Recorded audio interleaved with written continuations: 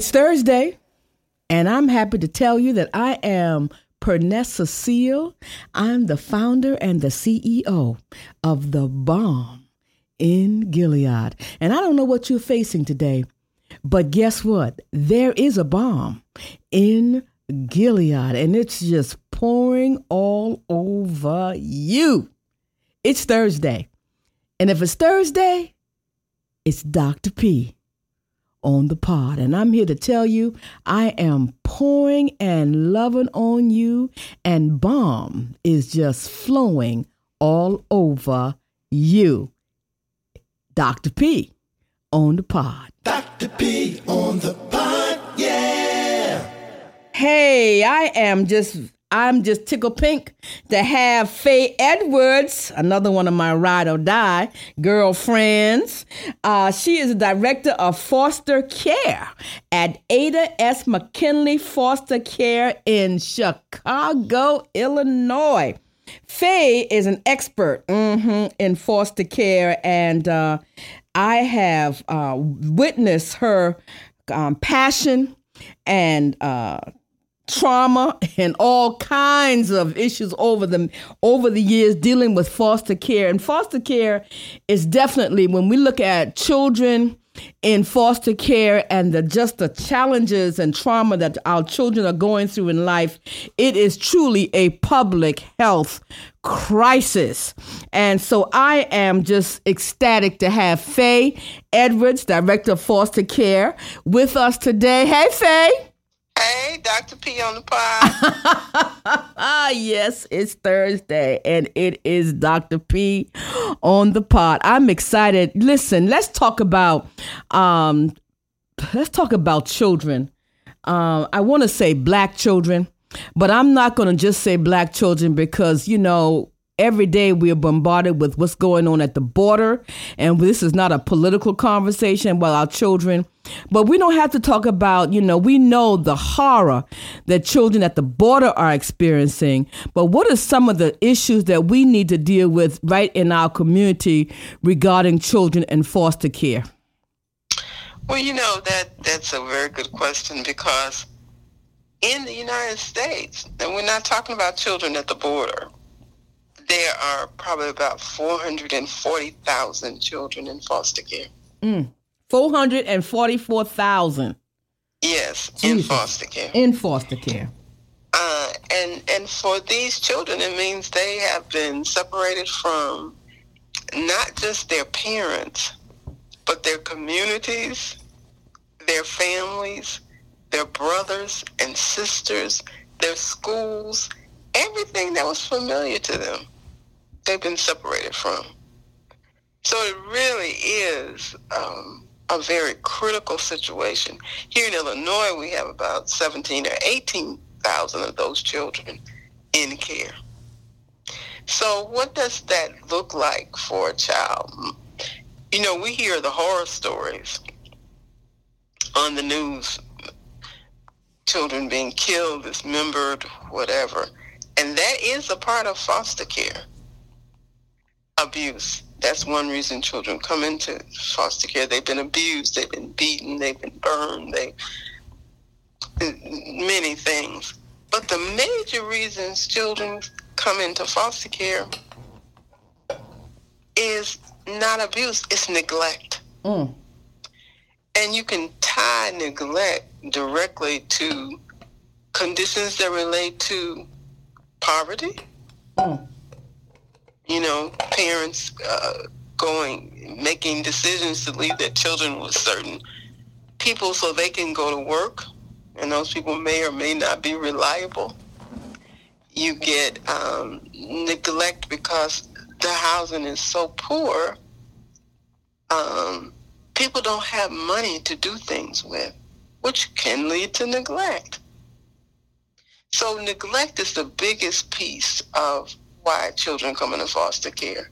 And then you tie drug abuse into that. There's a lot of conversation in America now about the opioid epidemic. This epidemic has been with us for a long time. But when there were black and brown children, there wasn't so much conversation about it because it was these horrible parents. And I used to hate the term crack babies that got popularized because these kids were going to be criminals. They were going to be slow in school. They were not going to develop age appropriate. And what we found is that for many of these children, that is absolutely not the truth. That these children have thrived in the right environment. And one of the things that's really sad to me is that in doing this work, you look at the backstory of the parents. Many of the parents are just ill-equipped to take care of their kids. They don't have, and I'm not talking about formal education, but they don't have the skills for being parents. If you add substance abuse, be it drugs or alcohol, on top of that, it clouds the parents' vision. Many of these parents had mental health issues themselves when they were youth that never got addressed. And so here they are trying to go along in life and care for children ill-equipped. And many of our families, because most of these kids are being taken care of now by family members of some sort. They could be extended family. They can be what now a new term is called fictive kin, which is just somebody who was close to the child and wants to help them. We have so many families that are now overburdened. They want to care for their children, the children of their relatives. Often they don't know that the kids are in care, and we have to try to find them. And even if they do know, sometimes they themselves are so overburdened with many of the conditions that affect the family, the parent, that they can't do it. So it's a circular movement. And sometimes they have already, we have families who are taking care of 4 and 5 kids of one relative. And they can't do anymore. So we try to come up with ways where they can stay in touch, stay involved with the kids, so the kids don't feel like they've just lost everything. Wow. Listen, we are talking with my ride or die, Faye Edwards, who's director of foster care out there in Chicago. Ada S. McKinley Foster Care Organization's been around for a long time. We're going to take a break and we're going to come right back to Faye. It's Thursday and it's Dr. P on the pod. I'm getting educated for sure. Dr. P on the pod, yeah. We're talking to Faye Edwards, who's the director of foster care at Ada S. McKinley Foster Care Service out there in Chicago, Illinois. Faye, thank you so much. I have tears in my eyes just listening to the reality of so many children, what they're facing and how they're living right here in our communities. Before I ask you about Ada S. McKinley and how she got started, tell us what can, you live this every single day.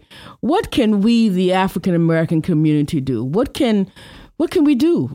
Can we do anything? What can we do? Well, first of all, I want to state that the African American community has in many ways stepped up. When you think about families that are caring for their children, relatives, extended family, it's been a heavy lift for the African American community. But we got to dig a little deeper. Either thinking about, for some people I run into, they said, "Oh, I thought about being a foster parent. I thought about it for a long time. I just didn't move on it." You can also volunteer for foster care agencies. Yes, there's red tape. Yes, there's paperwork. But if you have a couple of hours a month that you can devote to a family. Giving a family a break, giving them some respite time, giving these kids the view that someone is thinking about them, that someone is concerned about them. But you got to be prepared to be consistent with that.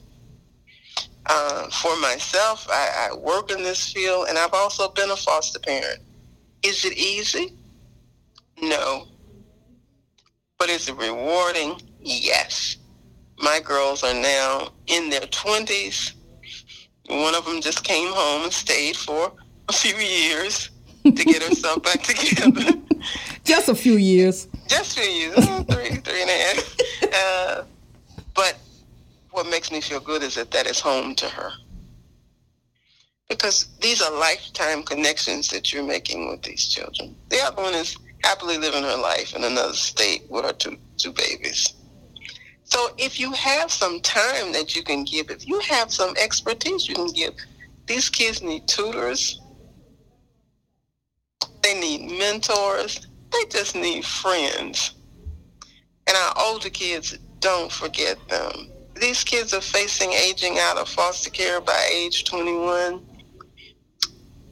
And they need someone to help guide them also into career and work. We need people who have jobs that they can offer these kids. So there's a lot that can be done. Wow.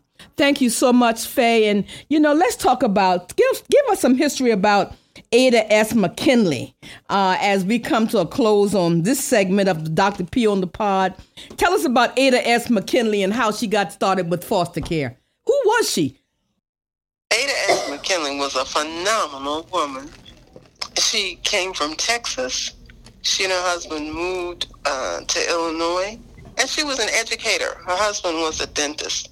And they had 3 children who all died from malaria. But Ada kept plugging away. She didn't start in foster care. Ada started, her goal was to help Black soldiers returning from the war and their families to be stabilized. And to that extent, she turned her house into a settlement house. And this woman did all this out of her pocket. This wasn't funded by the state or the feds. This was Ada's, her love of her community. She used to say that she didn't want a big fancy agency because it meant that the community had to be sicker to support it. Sometimes now I run into people who were little children who hung out with Ada. The agency is 100 years old. Mm. And she started this, the first time she got any money was for people who were developmentally delayed. That's the term we use now. And that program is still going on. Wow. I call it the energy of Ada. Wow.